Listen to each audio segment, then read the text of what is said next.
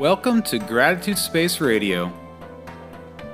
I'm your host, Chris Palmore, founder of GratitudeSpace.com. My sincere thanks for listening, subscribing, and rating this podcast.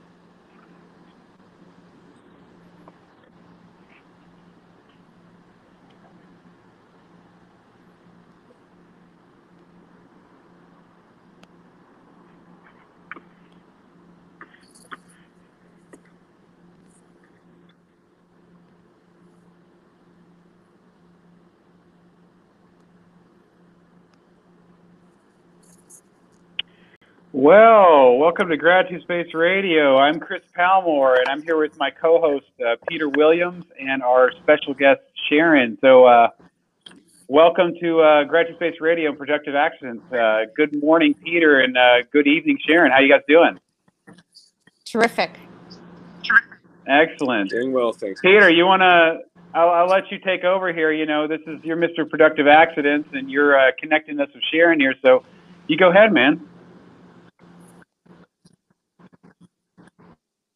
Is your signal not working very well there, Peter? Are you okay? Sure. Thanks, Chris. So it's 7 a.m. here. Yeah, can you hear me? Can hear you. The video's Hang a on. little punchy, but we You can't know hear what's you. just happened? You switched from the home network Turn off the Wi-Fi to your... yeah, he's... So I'm pretty sure you can back hear and me forth. better now. Yes. Yes. I think Chris has disappeared. So this little story came about because of a series of productive accidents, as usual. And what are productive accidents? You know, a little preview to that. Sharon and I met at business school in Singapore. We were studying at the University of Chicago, Chicago Booth School of Business. And one of our professors talked about how does innovation happen? And it's about building bridges between closed networks, different industries, different locations. And, I met Chris through definitely a productive accident. I was doing a program from Akimbo Workshops called the Creatives Workshop. And someone in there mentioned something about gratitude. I have a gratitude project. And I reached out to that person, and eventually it led to meeting Chris, and it's turned into a whole bunch of collaborations, which is, just the definition of productive accidents, including a book that Chris is publishing in a couple of weeks called The Gratitude Anthology. And we've got a bunch of contributors from my connections and around the world. Lots of good fun. So, yeah, that's my little intro in terms of how we all sort of came together today. And this is episode 4 of this little experiment, and it's going to keep on evolving. There's lots of people we need to talk to over time. Excellent. Yeah. Thanks for the intro there, Peter. This is episode 4. We had, we started with Thor, your friend who's landlocked in Hong Kong, and and then we talked with Manu and Gail, and then we had Gino on last week, and now we have your friend Sharon, who you've actually mentioned to me several times. So I would love for you to speak more about your connections with Sharon, and then allowing her obviously to tell us more about herself. Yeah, so Sharon, the good thing about that program was we had lots of different industries coming together, and that was, by design. The school wants to create this concept of productive accidents. So Sharon's a journalist. I think at the time she was the executive producer for ESPN Asia, doing their sports programming. And that's a little bit different to working in a bank. So, we had doctors, we had engineers, we had oil and gas people, shipping, logistics, all those good things. And Sharon, has a talent for words and ideas. And she made a name for herself pretty quick. In fact, it extended all the way through to the end of our program. And Sharon gave sort of, the speech on behalf of the students to our graduation. And subsequent to that, I've caught up with Sharon in New York and stayed in touch through our, Sharon's two daughters and our oldest daughter of similar age, so they're kind of around the same sort of space, and lots of good things. And Sharon's got a bit of an adventure. She's been living the last 10 years, and a lot of good things happening despite COVID this year. So I'm looking forward to hearing about those and her perspective on resilience and persistence and all these things that I think she demonstrates. So back to you, Chris. Okay, well, I just wanted, Sharon, he just said a few things about you, and I'd love for you to, maybe you could speak to, it'd be fun to say, when you met Peter, what was that like? And obviously, you guys are very different. You come from different worlds, but here we are. It sucked, basically. No, none of that self-deprecation. There's no room for that. Yes, Peter and I were in business school together, and there were 99 people in our class. I think it went down to 93 by the time we graduated. And even with that amount of people, it was a very intimate group where we had many opportunities to get to know one another, professionally, academically, socially. And toward the second half of the program, Peter and I were actually in the same study group, where we were doing our case studies together and writing papers. And I was very fortunate to have a lot of associates who had quite a bit of quantitative experience. And was easier for me were my muscles with words. So I could make and deliver the presentation if other people would put together the spreadsheets. So it was a really good collaboration and partnership. And I was able to lean on my classmates to get me through a lot of, numbers work that was just very, very difficult for me, not innate, not intuitive, not part of my daily workflow at all. And I think that while it was very difficult for me, by forcing myself into that situation, I was able to also appreciate the things that were very easy for me, which were of value to my group. So I think one of the great things about business schools, it's kind of a 2-year valuation on yourself. Where are you among your peers? Where are you in your business and industry? And where are you relative to where you ultimately want to be? And Peter is a very outgoing, easy to get along with kind of guy. He was always up for a beer or a pint, and made it easy for us to study together in socially welcoming places. And Singapore is so accessible, which is where we were. And I got along famously with his wife, and his daughters are adorable. And, it's a lifestyle that just makes it very easy to get to know one another. He got to know the man who I was married to at the time, and they have collaborated on projects together, which keeps the families close and intertwined. And it's really nice. I mean, he's Pete Williams. I mean, he knows everybody. He's, such a juggler. He's always got 14 things going on. And I know that he sleeps, but I don't know when. Right. And Peter, speaking about sleeping, it sounds like I was seeing posts last night. So how much sleep did you get? That is a great question. So we went to a movie last night. It was called Military Wives. Quite good, actually. It's about choirs, of women that want to bond and keep busy while their husbands are on duty. And yeah, it's pretty intense, actually. But I had a bit of a nap during the movie, I have to say. It was a long week. And Sarah was with me because Catherine, unfortunately, wasn't feeling great yesterday. A bit of food poisoning, I suspected. Anyway, then we had a friend, he's a productive accident, one of Catherine's colleagues at PIMCO. Her boyfriend is a VJ, as in video jockey, which I'm not that familiar with. So they had a DJ at one end of the club and the VJ at the other end overlaying visuals. And so we went in there, and it's right below a bar called Frank's, and there's some guys that run a restaurant, sort of our neighborhood.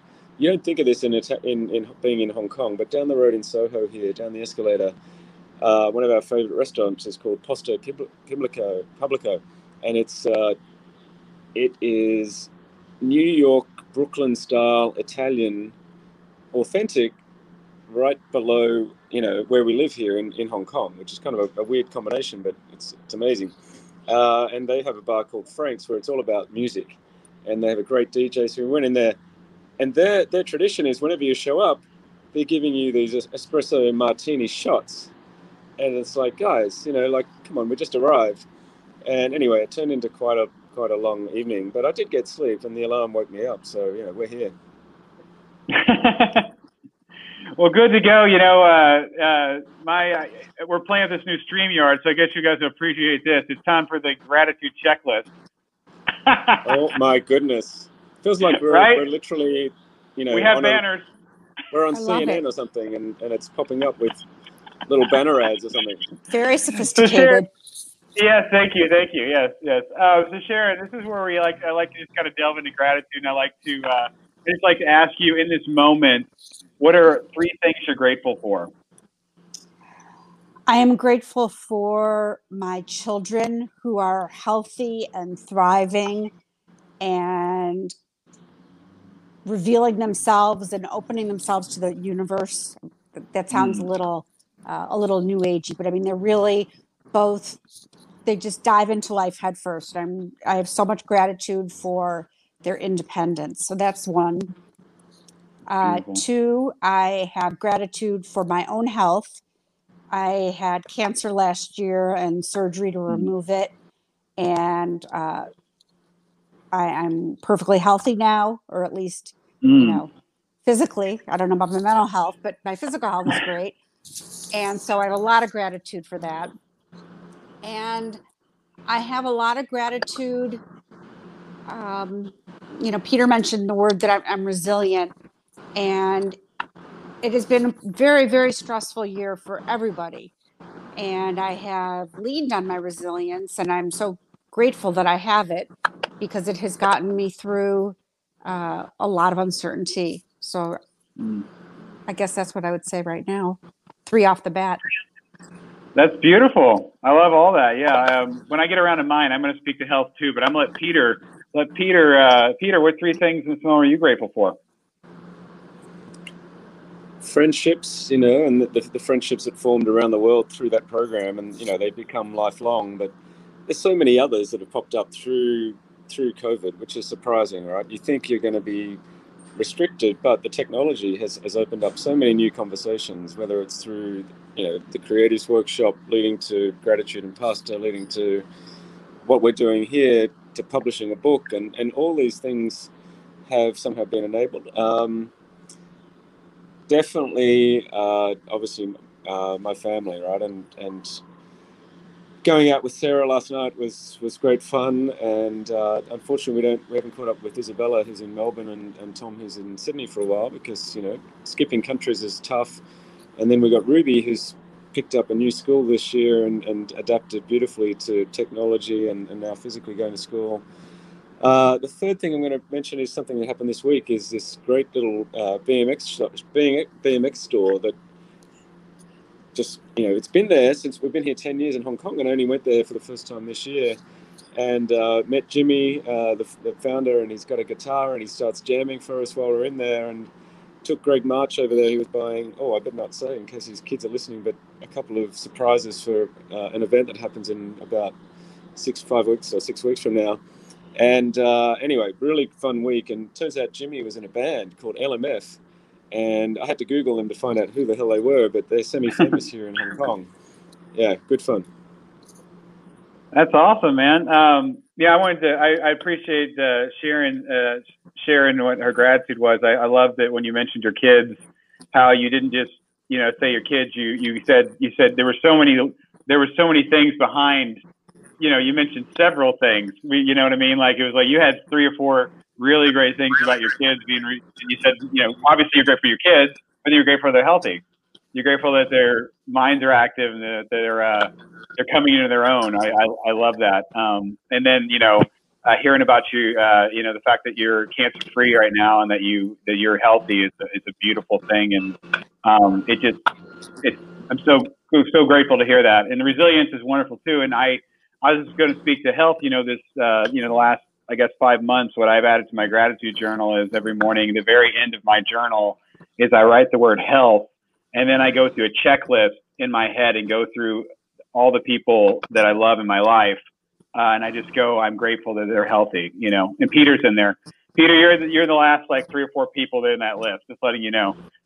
So how do I get up towards the top of the list, man? What do I have to do? Yeah, if only it was an orderly thing. It's more of me putting groups of people into there's 4-second group, groups. There's grouping. So you're I'm in that the positive vibes from a distance. Thank you. That's really cool. Oh, you're welcome. Yeah, I just think it's I start with myself and I'm really grateful I'm healthy, and I talk about I think of my fiance and I think about her family, and then I think about my family, and I think it's I think it's a great habit just to do, because if you're healthy all the time, you take it for granted.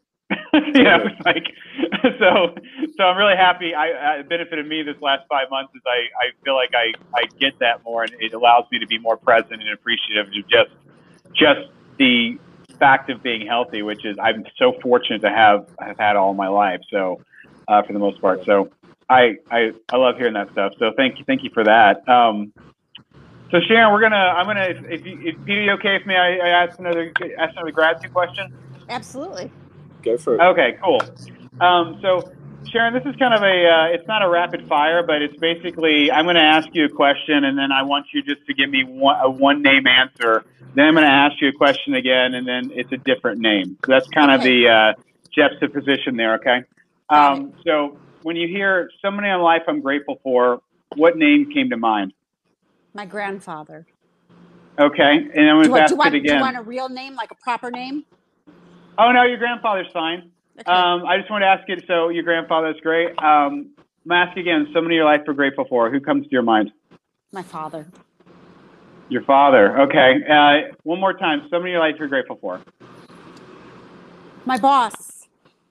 Your boss, okay. Well, I would like to hear, and the reason I was asking that is I wanted to get it to be, I loved hearing about your grandfather and your father, but the reason I asked it that way is because I wanted to almost be spontaneous, opposed to the go-tos are always there, and don't get me wrong, they're great. And the cool thing is you just said their names, right? So we get that goodness. But I was just curious in this moment why some things you're grateful for about your boss.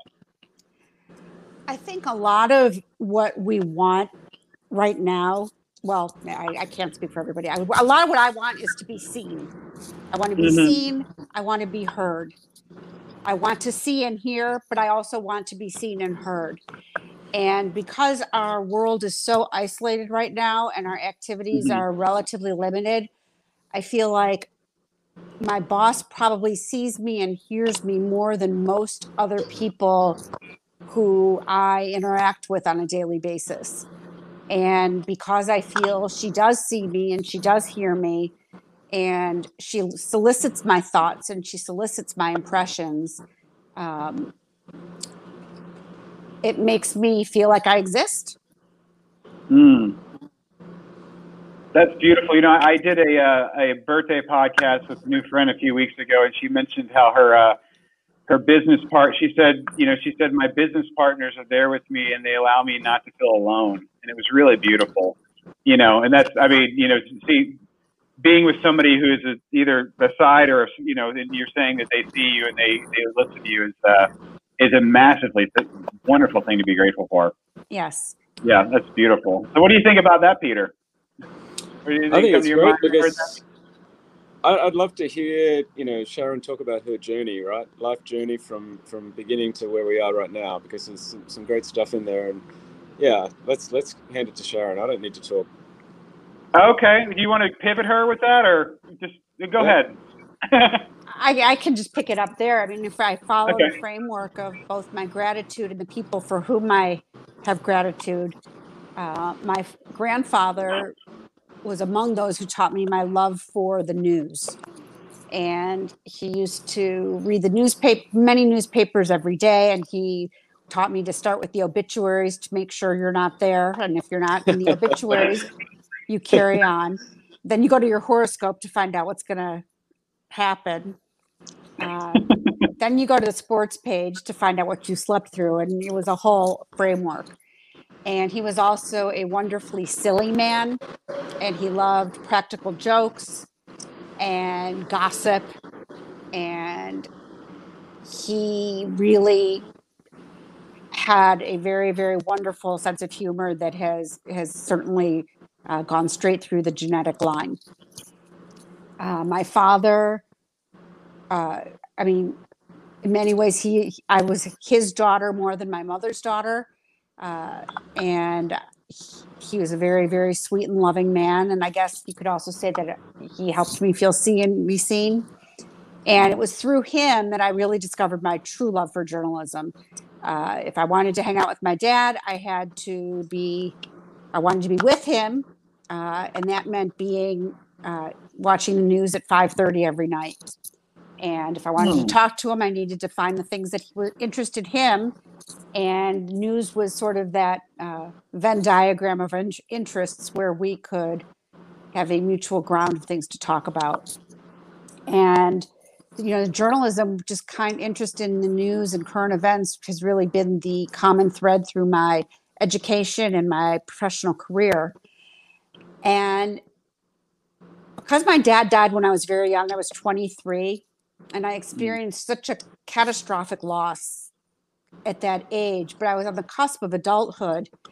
And I really learned in that moment that if I could get through that, because it was so horrible, I could do anything. And I really didn't need to be afraid because I'd already survived what to that point was the most horrible imaginable thing in my life.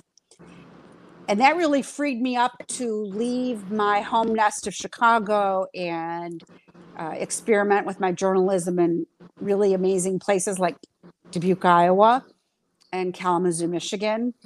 And these are places that a upper middle class Jewish girl from Chicago probably wouldn't necessarily go in pursuit of a better career, but that's what you have to do in journalism. And then I made it to Seattle and back to Chicago, where I met the man I would marry and be married to for 18 years. He was from Holland, and there was something about marrying someone and falling in love with someone who was not American that seemed so, pardon the word, alien, but also really interesting because as a word person, as a pop culture person, and as a journalist, I relied so heavily on things that I didn't even know at the time they were memes, but relied so heavily on memes as a shortcut for communication. And being with someone who didn't necessarily know what the Brady Bunch was, I couldn't make a Marsha joke. I had to really explain in my words how I felt about a certain moment. His career took us all over the world, and I was very fortunate that I was able to work wherever he got jobs. And that was first Singapore, then Hong Kong. We came back to the US for a stint in Atlanta and New York, and then back to Singapore. And it was Singapore 2.0 where Pete and I crossed paths and would forge a life friendship, which I'm so grateful for. And one of the real unexpected treats of an international career is that you get to learn how all different cultures and all different societies do the same thing, but approach it in a completely different way. And it it teaches you a number of things. It teaches you, number one, there are a lot of ways to skin a cat, and the way you've always done something isn't the only way you can do it. It also teaches you about how a culture looks at a certain situation and how it problem solves. And it also teaches you about the values that a culture respects and doesn't care about, and things that don't matter. When I came back to the States after having lived in Singapore, I was in Miami, which is kind of another country separate from the United States, and lived in a world where I spoke Spanish at work and did broadcasting for Latinos in the United States at Univision. And again, another international experience that expanded my horizon on the kinds of things that I would do and could do. Ultimately, I got back to New York and decided to stay in one place long enough for my girls to graduate high school and launch off to college. And when they did that, I was able to go into New York City, which again is a whole other universe. And the last place I worked, I was there for 5 years.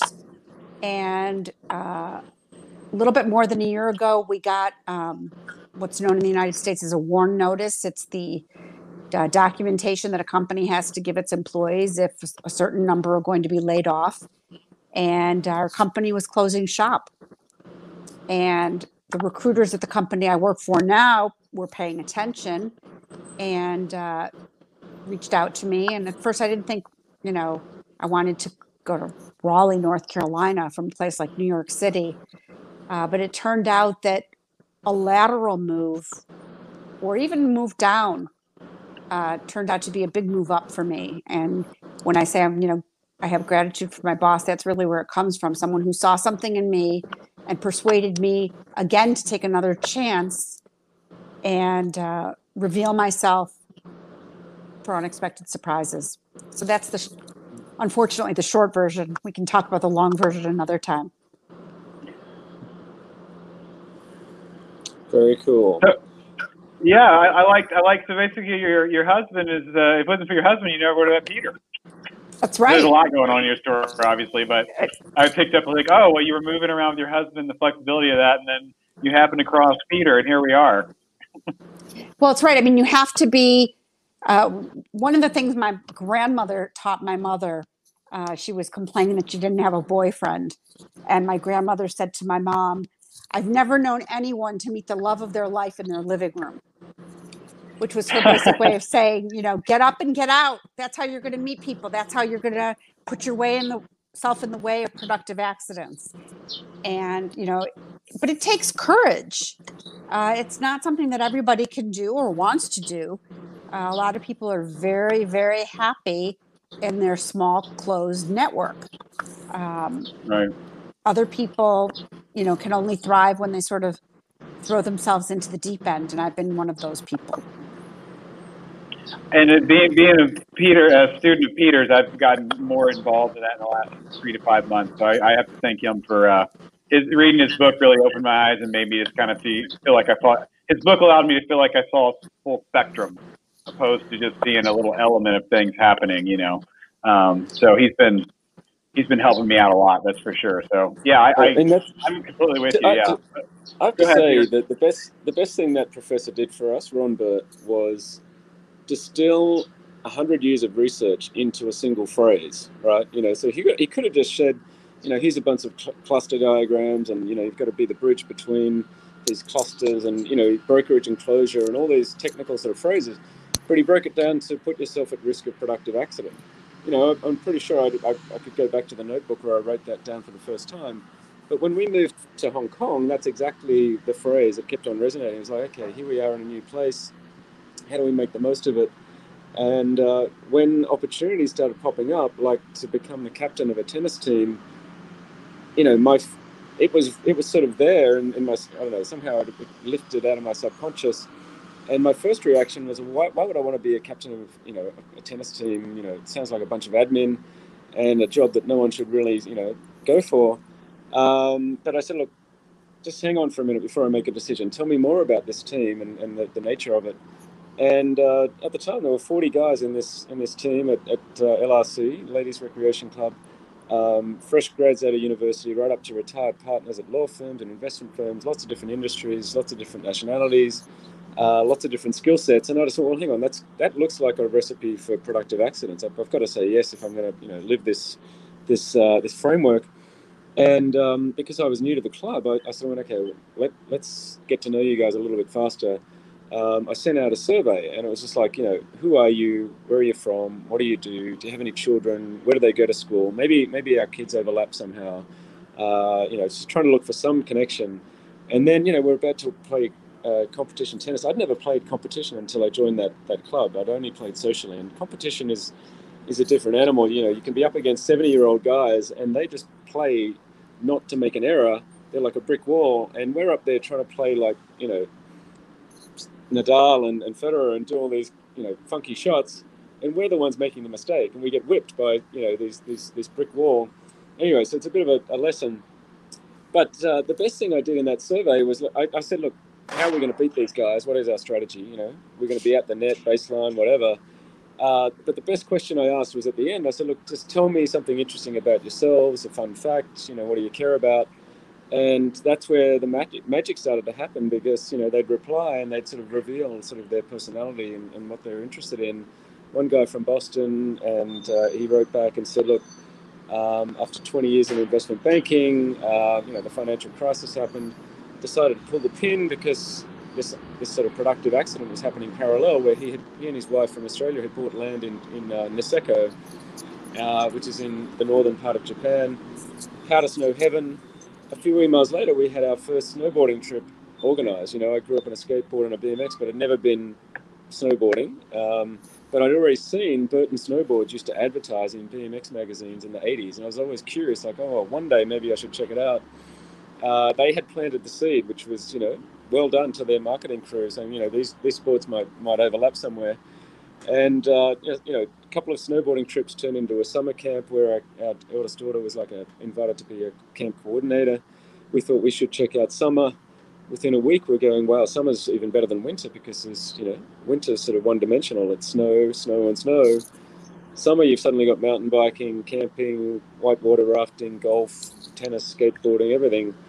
And that's what planted the seed to buy some land and build a house over there. And, that wouldn't have happened unless, I took that leap into the tennis captaincy. And that's led to so many adventures, right? So my contribution to this whole framework is, okay, it's great for innovation and creativity and business development, but it actually turns your life into this adventure. Literally a lot of cool things have happened over the last 10 years, which is why I had to write the book. Anyway, I'll pause there. But I think the one thing that I want to say about that is, although they're productive accidents, none of it is accidental. None of it could happen unless you created the environment in which it could happen. And the energies that promote that include curiosity and courage and energy and hunger. And people without those qualities don't even have the lens in their eyes to perceive that there's been a productive accident. So that's my only problem with the phrase productive accident, is I don't really think they're accidents. Well, I mean, that's what the phrase "put yourself at risk" is. That's actually critical. It's like there's no guarantees.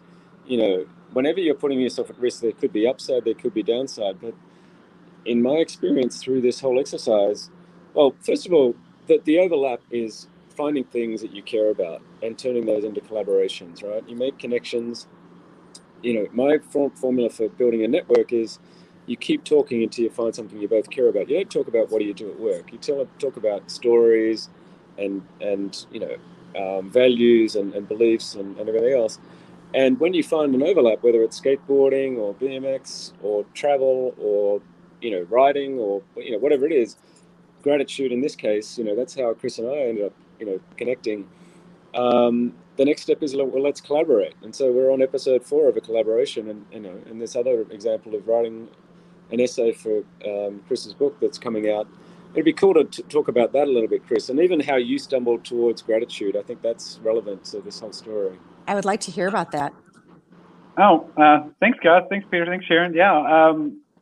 Speaking to the productive accident with us, I guess to go back in my story, my gratitude journey started in the fall of 2013, and my birthday was coming up, and I was listening to a podcast, and podcasts were fairly new, and I was listening to the Adam Carolla show, and he said that he's had a rant about how birthdays are like appreciation trophies, and if everyone gets one, where's the speciality in something that just is, And he said his suggestion was, if you want to have something special, either make it about something special, so it could be you made an achievement, or make it about somebody else.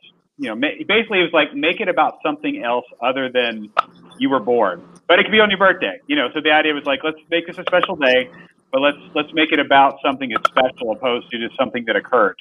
So that really resonated with me, and my birthday was coming up, and I decided at that moment that I was going to honor my mother. I wanted to do something special for my mom, and I didn't know at the time what that was, but that seed was planted in me. So on December 30th of 2013, I got up really early, like Peter does every day.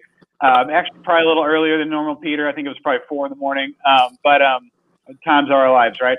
And I basically sat down and I typed out essentially what was a gratitude letter. And at that point, I put it on our Facebook page, and I sent it and let it sit there. And I did that for 2 reasons. I wanted her to find it. I wanted it to be a surprise, and I wanted it to be public because I wanted people to read it, because I was I love my mother, and I felt like what I wrote, there was no shame in anything I wrote. I was, if something's going to be on her page, I want people to read it.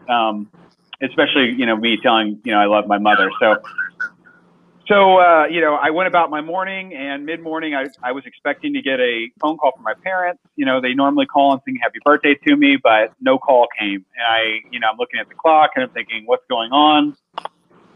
So I decide, okay, I'm going to call my dad's cell phone, because I still want this surprise to land with my mother. And I get my dad on the phone, and he wished me happy birthday. And then I immediately pivot to, has mom read the letter? And he said she had, and that she couldn't talk to me right now, is what he said. Said that she needed time with it. And it really gave me a huge pause, because, backstory is, I probably talked to my mom the day before.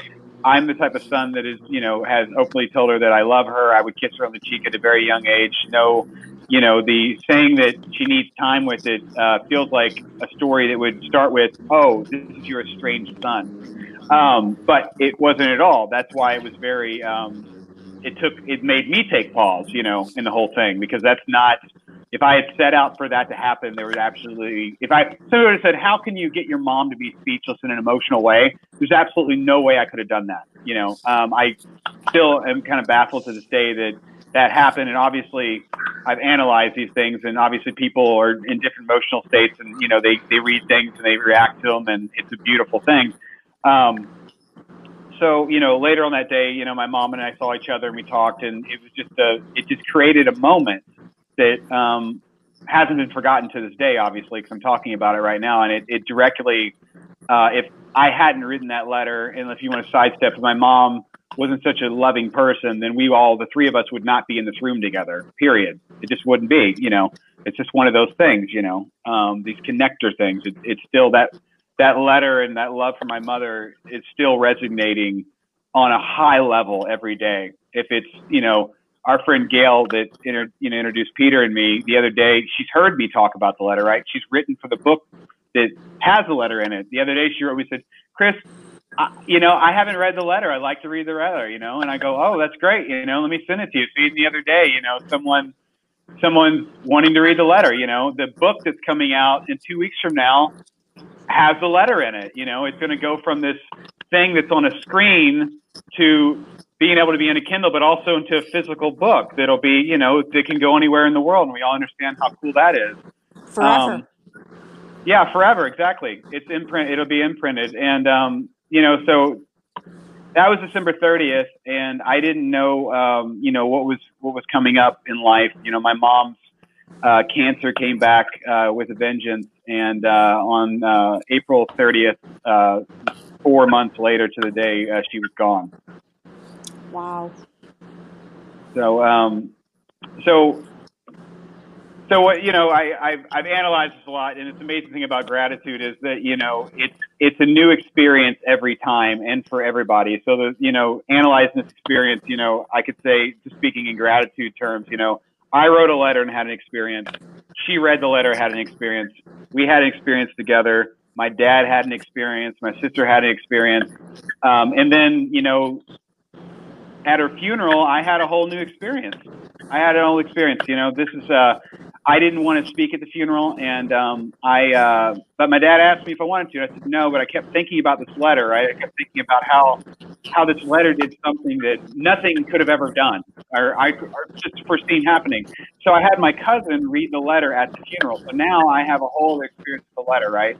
I'm sitting at my mom's funeral, and I'm hearing my words being read back to me. Words like, "I'm going to tell you I love you more this year. I'm going to spend more time with you. I'm going to make you more proud." And it really hit me. It was a very bittersweet thing in the sense that I was very grateful that I'd done this. I knew that it meant something, that it made a connection that was just not, it made us connect more than we ever had before up to that point. But in the same sense, all these promises I made, April 30th was the end of that. There was no more doing, the connection to be able to make that happen. So, I, again, whole experience, same letter, right? And then you got to think, at that point, I repost this letter on Facebook so that people that love my mother are now reading this and they're relating to it, because my mom was a very loved person. And anybody, if you share gratitude for somebody in a space, I like to call it gratitude art, when you make it a physical thing that people can feel, they can have their own experiences with it, and they can feel gratitude because you've spoken up, because they've seen it, right? It's like if you see a piece of artwork, you can have an emotion, right? But if somebody just kind of told you, like, oh yeah, it said, okay, the Mona Lisa, like, there's this old, this lady, and she's wearing a, you know what I mean? Like, it's not the same thing, but when you can read words, or you can see video of people sharing gratitude, it's a powerful mirror that allows us to reflect back on our own lives and allows us to get us into a space to be grateful. And I feel that and that's what this podcast is. Everything I'm doing the last 5 years, the interviews, the podcast, the book, everything is just me wanting to create a space to allow people to go, what am I grateful for? Or yes, I'm grateful for that. Or just the reflective reminder. And Peter's helped me with that a lot. He's been a huge, people he's connected me with, being this podcast right now. He's had several people write for the book. He's my, I've got MVPs that brought people in, and Peter's one of them. Massive MVP when it came to just initiating people to write letters. And speaking to the book, and then I'm going to stop talking, so I'm really taking over the conversation here. The beautiful thing about the book is it's called Dear Gratitude, an Anthology. And in the book, there's over 50 people that wrote letters and essays in gratitude. So the cool thing about the book is doing exactly what I want to do. I want to initiate people to do that. And I'm speaking this because the amazing thing about gratitude and people initiating gratitude is it's a full force every time. So the fact that Peter wrote a letter and then he got his daughter to write a letter, I feel that. It's all the same. It doesn't deteriorate one bit. I just know I anticipated. I asked Peter, and then he asked other people, and then they made the magic happen. And it excites me to no end that happens. And I know the book. So for one thing, the book is a massive success. There's 50 people who wrote gratitude in it. It's a massive success. It doesn't, you know what I mean? Like, just the fact that it's being created and people took time, it's a massive success. I get to share a little bit of my story. Basically, it's a little bit of Chris. It's up-to-date Chris, and it's not Mary Chris. It's the simplistic story of Chris, but then it's everyone's gratitude. So the cool thing about gratitude is it's different people, and this book has every flavor that you can imagine in it. So anybody reading it, it can be used as a daily journal, but anybody reading it is going to find something that's going to reflect to you that you're gonna relate to, and it's a really beautiful thing. And at the end of the book, I wrote my at the very end, I let people know that this book is going to create another book. There are going to be experiences, and I don't know if it's going to take 10 years, 5 years, 1 year, 6 months. I don't know, but the cool thing is this book is going to initiate people to have experiences, and then we're going to create another book with those experiences. So. Thank you. Thanks for listening, guys. That's great. That's great. I think Sharon, one so of the what are you thinking about? I'm curious. How do you react to all of that? well, I kind of came full circle, and I was thinking that Chris and I both suffered huge losses, and I think out of loss comes an appreciation that life is short. And when life is short, you don't have time to fool around. You got to get going. You got to make it happen. And so I think each of us have been motivated both through love and through loss to make the most of our time. And I've had the blessing to pour a lot of that into my kids. I think you do the same, Peter. And it all pays back. The thing about gratitude is that the act of being grateful bestows upon the giver the gifts. And it just circles back and back and back in ways that you really can't even predict.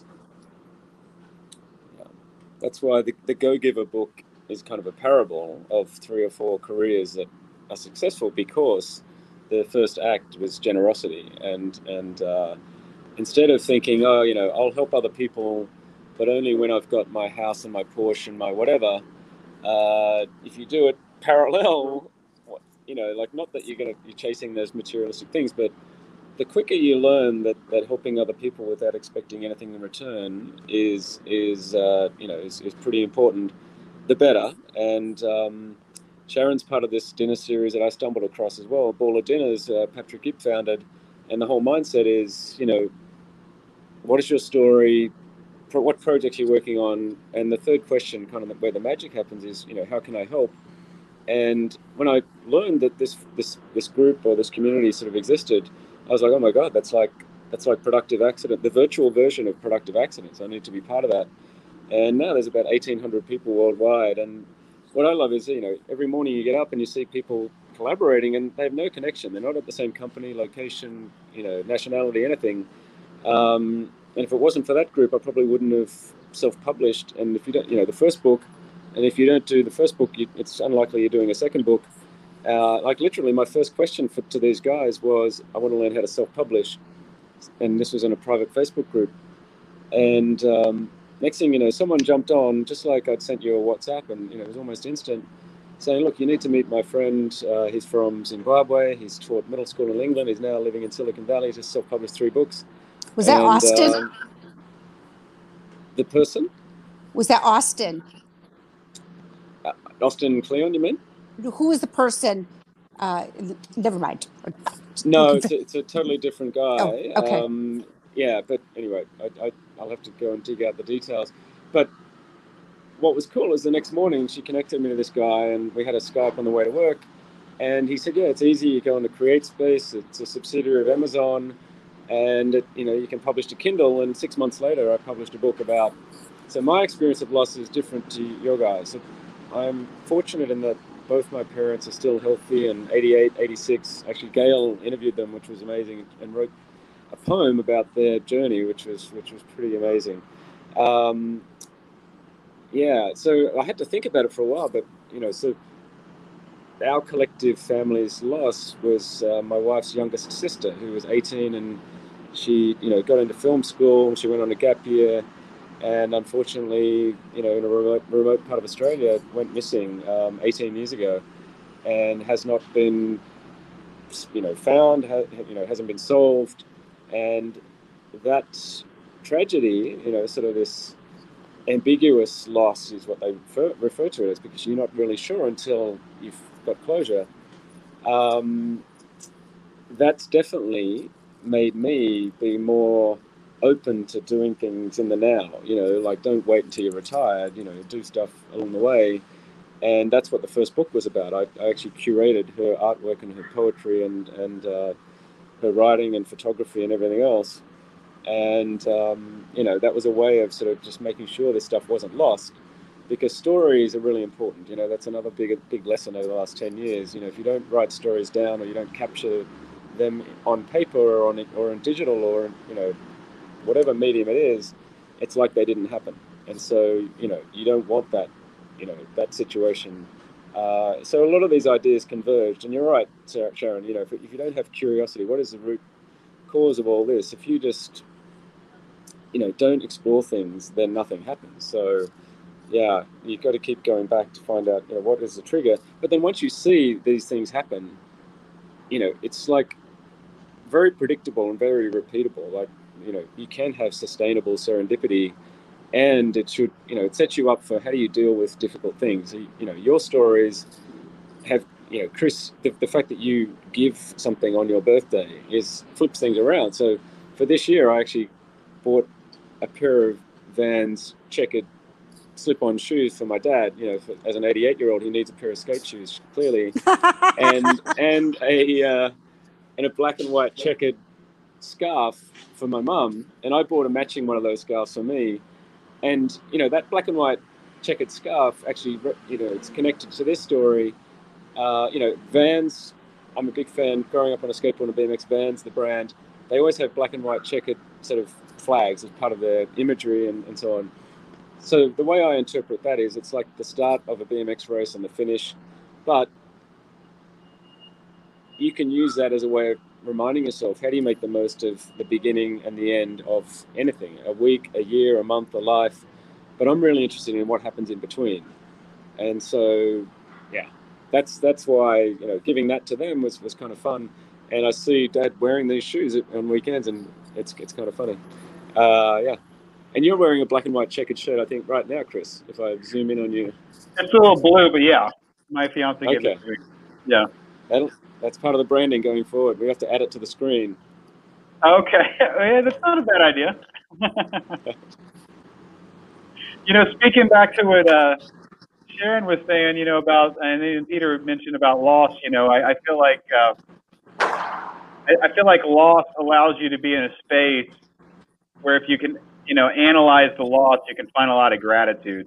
And I was speaking the other day about this. It's the reason that we're so sad, right? The reason why there's a lot of pain is because there were a lot of good memories and there was love, right? So what's the flip side of that feeling? Okay, you had no connection, the person's gone, right? So it's a bittersweet thing, but speaking to my own experience, it allowed me to go. I know how fortunate I am that I had a woman that loved me so much for 35 years. I get that, right? I'm so fortunate. I'm so grateful for that. It's not a given. People are born that don't have parents that want them. There's people that are born where their parent dies. There's a whole lot of scenarios that play out, right?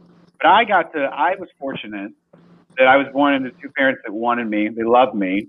And my mom, who was my superhero for 35 years, I got to be the center of her attention. I got to be her focus. When I was writing the book recently, I wrote a short story here.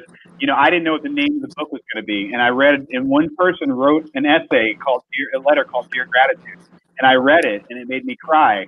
And then my editor was like, I was like, we need to make. I was like, this is a book, and she goes, why don't you write one of those? And I go, okay, okay, thanks for the prompt.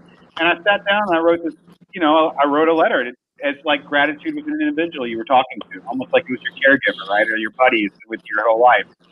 And it made me take a pause because I was thinking about my mother. I was thinking, in my situation, if my parents hadn't had a miscarriage the year before, and I mean a miscarriage where the baby was actually born premature and lived 24 hours, if that hadn't happened, and at that point they hadn't decided we still want a son, I never would have been born. But let's go a little further with that. Because of that situation, what happened was the doctor the next year said, we need to sew you up so that you don't deliver early, that it made me actually click when I was writing. I'm telling you this because I was writing this Dear Gratitude letter, right?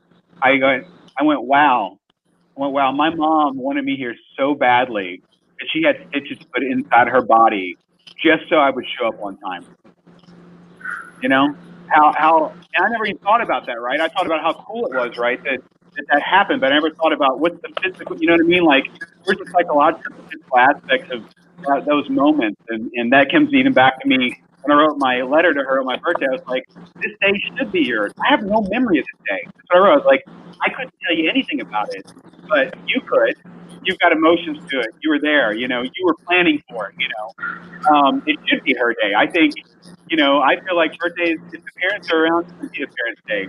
Or let's make it a group gathering. I don't know. You know what I mean? Like, really, it should be a celebration for both. If you're together, what a celebration, right? So I'm done So ranting. one of the best traditions in the US is obviously Thanksgiving, right? There's no commerce around it. It seems legit. And actually, Sharon and her husband actually invited us to their place for Thanksgiving one year in Singapore, which was pretty cool to close the loop. But Sharon, I know you've written about your father and some of the stuff that he went through as well. I think he might have had cancer, and he shaped your treatment plan and the decisions you made. I want to hear a little bit about that. Well, my father had very bad acne and came of age in the 1950s. And there was a very small window where the medical community embraced the possibility that you could use head and neck radiation to get rid of acne. So they blasted his head and neck, and I don't even know if it got rid of the acne, but pretty soon he had thyroid cancer. And they told him, when he was age 30, that they would have to take out his thyroid, and he would either live forever or die in 6 months. And in fact, he bought another 20 years. When I had my diagnosis, what they wanted to do was a partial removal, what they call a lumpectomy, and radiation. And I know that radiation has evolved a lot since my father was radiated, but there seemed something antithetical. I wasn't persuaded that radiation was going to save my life. It felt more like it might end it. And if I had another option, I really wanted to pursue that. And that option was, double mastectomy, just to have the breast removed entirely. And every doctor I talked to said, oh, no, you don't need to do that. Just get the lumpectomy and radiation, lumpectomy, radiation. I'm like, I don't want to. And it turned out that by having the whole breast removed after they did the pathology, the cancer that they thought was just in this one little tiny area was actually all over. And because I listened to my heart, it helped me make the right decision for myself. And then the other thing about my dad, and just sort of how we find these strands that sort of tie our stories together, he was an obstetrician gynecologist, and his whole career was bringing life into the world, and doing the things like the doctor did for your mom, coming up with all of these hacks to ensure life. And it was really quite amazing growing up. And anytime he wasn't, at the dinner table or to see me in the morning or to put me to bed, it was because he was being called on to bring life into the universe or to prevent a loss of life. And that is something that really teaches you at a very early age, kind of almost like a spirituality, if you want to look at it that way. But I wanted to get back to something else that you said, Chris, about your mom having the stitches. You looked at that as sort of like this gift of hardship that allowed you to be born safely. For her, it was a medical procedure that was, kind of like part of the whole pregnancy. And I guess the point I wanted to make is there are all these things that happen, and it's how we look at them that gives them meaning, and how we express them to ourselves and to other people that gives them meaning. Some people would say, oh, my dad was a doctor, but it's how I looked at what he did and how much it meant to him, and therefore how much it meant to me. You look at your mom as a woman wanting to give birth. Other people would say, oh, right before me, my mom had a miscarriage, and we were really lucky that didn't happen with me. And again, we get into luck and accidents, and I don't really believe in luck, and I don't really believe in accidents, although at risk for, I understand, Pete. so it kind of comes to like a lot of things happen. It's the way you put yourself in the crosshairs of the opportunity, and then also how you focus on it and find the vision and meaning in it. Yeah, I think Right. if you assume good things are going to happen, that's the lesson for me. Then they do. They just keep on happening. And you find like-minded people that once you have the vocabulary, everyone sees that, oh my God, yeah, that's how I got that job, and that's how I met my partner, and everything else. And even like going on a random walk around a city, to me, is a great gateway to adventures and memories. I remember we were in Milan, and I was at a Vespa shop, sort of drooling about all these little accessories and everything else. And my wife and 4 children were being like, "We want to go back to the hotel. This sucks." And so I said, "All right, you go. I'll just navigate my own way home." And I had a look at the Google map, and it was like, okay, it's a 15-minute zigzag walk, no problem. That walk is one of the most memorable travel experience I've ever had, because I walked into a bar, grabbed a Peroni, walked past this amazing architecture, past this mansion that had pink flamingos in the garden, which was just bizarre, I don't know why, and discovered this opera house and this park that had all these vintage rides, like a Dodgem car ride and a Ferris wheel and pony rides. And that was only 300 meters from the hotel. So the next day I could bring back, our 3 youngest kids, and they had this experience that they wouldn't have had. And I took these, photos that are priceless. And then I went back to work in Hong Kong, and I had an Italian colleague, and I sort of told him about this walk in this neighborhood. I showed him a photo. I said, "Yeah, I have an apartment in that building." And I was like, "Get out of here." Anyway, weird stuff happens all the time. But anyway, you got to start these conversations and just continue them, and keep these stories evolving. This is our 10th year anniversary from graduating from Chicago, and we still got this WhatsApp group. People are interacting, people in all across the world, which was kind of the magic. Even though we were the Asia campus, we were very international anyway. Like, so, I'm coming in to Singapore from Australia, Sharon's, coming in from the US, and other people from Africa and India and Europe and everywhere else. Yeah, pretty amazing. And especially we went in with I didn't have any expectations. I went in thinking it's 80% about the content, 20% people. Halfway through it was 50-50. By the time we graduated, it was literally 99% people. The rest of it, we can look it up in a book sometime, but the other things, the relationships, the connections, they're the priceless things. No, the rest of it, you end up writing the book. That's it. Yeah, absolutely. And, the way you described it, Sharon, you could say, yeah, my dad was a doctor and he went to a hospital, as opposed to he saved lives and he brought people into the world. That's a totally different experience. And that's, like writing a brand or a mission for a company, or even a role. Like, I think of people doing anti-money laundering, and they say, "Oh yeah, you saved the firm in some expenses." If you express that in, "Oh no, you saved a life from being trafficked or slavery or something like that," it's a totally different experience, and they'll feel so much more pride and energy going to work.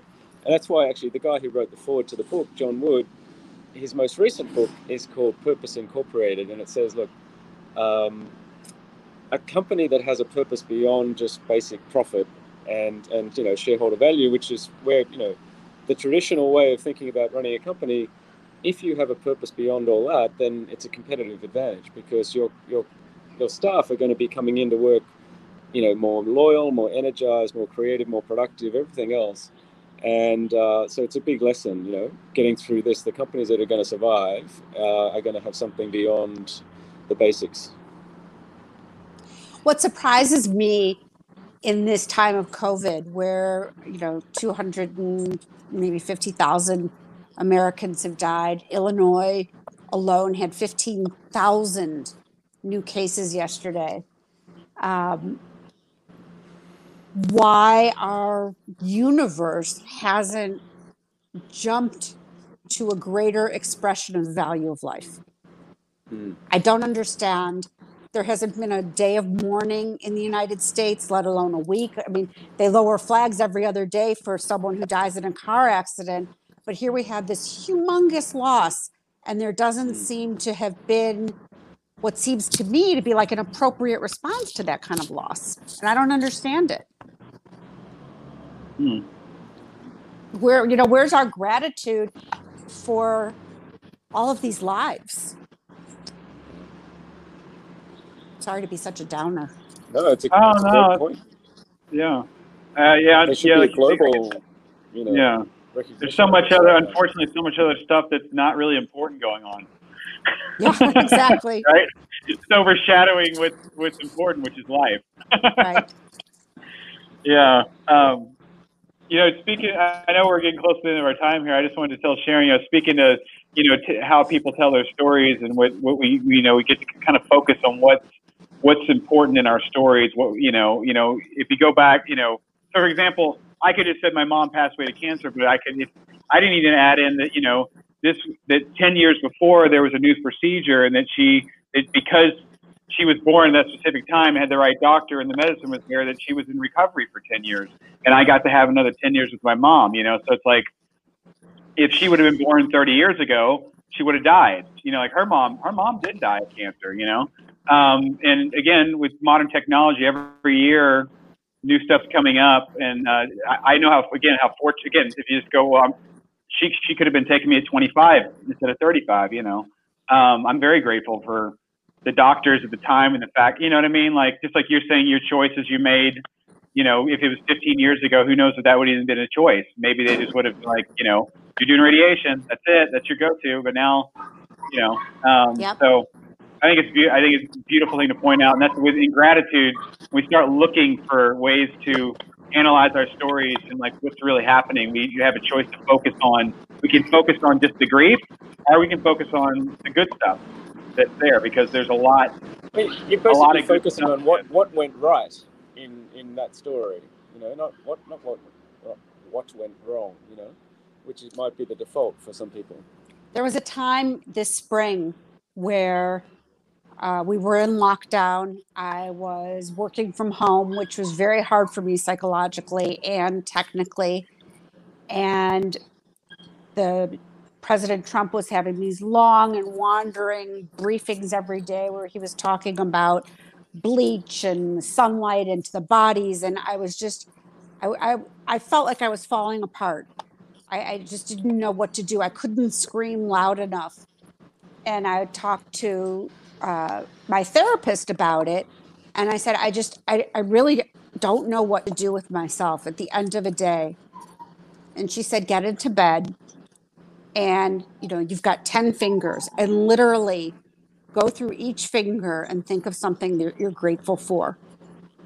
And if you get to the 10th and you're not asleep, do another 10. And since then, that gratitude exercise, you write in a journal every morning. I count my fingers at night. And it has been a very, very helpful transition for me from, consciousness to a peaceful sleep. Amazing. Thanks for sharing that. I didn't know that. Yeah, that's a beautiful thing about gratitude, right? Is it brings us to the present moment and allows us to get rid of that noise that's really not right here. It's more saying. So I love to count the fingers. I love you said in the morning. I'm gonna have to like quote. Anyways, go ahead. I love how you put that. It was beautiful. That's it. Well, Peter, what do you want to? I know we're a little over an hour here. Do you want to give a little recap here and close us out? Yeah, I mean, I feel like we've just sort of scratched the surface. I know Sharon's got a lot more content that we could bring out, and one of the I guess the benefits of having this productive accidents gratitude space experiment is that we're just playing around with it and learning as we go. So the intention is to kind of make it organic, and next time it'll be Sharon, Chris, and somebody else that overlaps, that we've collaborated with or connected to. And, it'll skip an episode or 2 or 3, it doesn't really matter, but it's this evolving chain of connection. And so, yeah, I'm looking forward to bringing Sharon back. And the good thing is she'll have had a little bit of time to digest. We touched on some topics, but there'll be other stuff that she'll go, oh, yeah, I should have spoken about that. And maybe we'll be a little bit more intentional, but we'll interweave another story, in amongst the 4 of us. And it'll, I don't know if anyone's listening. Doesn't really matter, actually. Just the process of having a conversation and just capturing it just in case is pretty cool. So yeah, thank you, Chris, and thank you, Sharon, for Thank you, Peter. Thank you, Chris. all of this. Oh, thank you, Peter. Thank you, Sharon. Yeah, it's been wonderful. I look forward to yeah. having Go more ahead. accidents. Yeah, we'll definitely do this again for sure. As long as Peter's up for it, I'm game all day long. I told him, like, I just want to talk to people, hear stories, share a little gratitude. This is what I want to do. So having a partner like Peter is and getting to meet wonderful people like you is just it's such an amazing thing. And I remember after I did the podcast with Peter, I said to him, you know, if you want to do this, we could do this. And eventually I said it enough times that here we are. And what's amazing is that a lot of the ideas are happening in real time, like through WhatsApp. You say, hey, what do you think of this? I say, yeah, well, you could do this and you could do that. And then before you know it, we've got 3 or 4 different iterations, like in a very short amount of time. And the fact that you just do stuff is like, holy shit, you know, you've built it in like a couple of days. You switch technologies and, you know, playing around with the functionality and everything else. Like, you know, we're learning as we go, but it's amazing. So thank you for your energy and the whole, just the fact that you're bothering to do all this is It's all pretty very cool. inspiring. Thank you. I want to tell you, Peter, you know, us using the StreamYard right now is a direct relation of a productive accident with you, with me going on your Hong Kong, meeting Gino introducing me to Andy, me connecting with Andy, and me watching his live podcast and seeing this format, and me writing and going, are you using Zoom? What are you doing there? What's going on? And here we are. So that's a direct accident of multiple relationships of me showing up. It all comes full circle. Yeah. I wrote something on LinkedIn this week where the copy of the book landed up in Sydney, and the people that had put a photo of it on LinkedIn, and you know, just tracing back the steps to how did I meet them and what happened.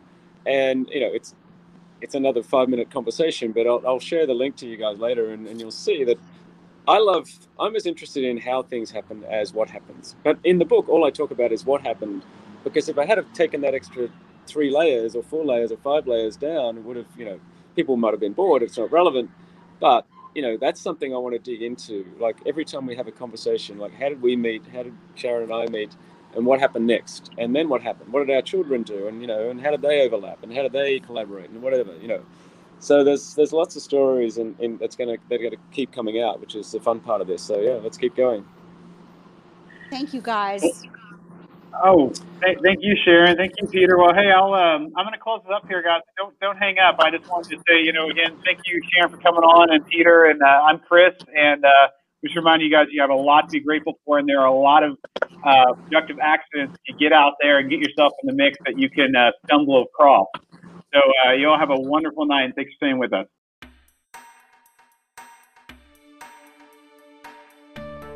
This is an open call to anyone that has a gratitude story or practice that they'd like to share. Just email me at the address hello@gratitudespace.com. That link will be in the show notes. If you've enjoyed this podcast, please subscribe and rate us. You could look at this as a way of showing me a little gratitude. Just a friendly suggestion. Thank you for tuning in to Gratitude Space Radio, and we're out.